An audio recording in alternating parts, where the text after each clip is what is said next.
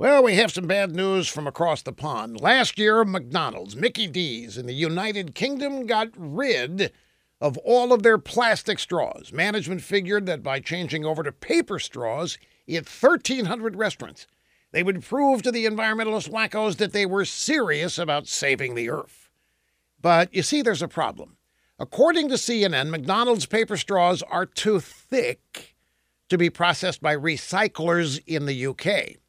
Even though the straws are paper, they cannot be recycled, unlike the plastic straws that McDonald's got rid of, which were recyclable. This is a huge backfire, my friends. It's unsustainable. Now, I sure hope the smartest creatures in the sea, the dolphins, I hope they take a good look at what just happened here. Environmentalist wackos pressure every evil corporation to stop using plastic. McDonald's surrendered, and now the dolphins, the whales, the sea turtles are in mortal danger.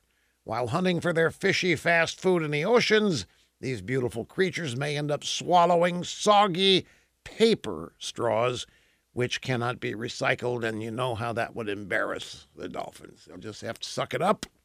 What else can they do when dealing with environmentalist wackos? Same thing we have to do. Suck it up.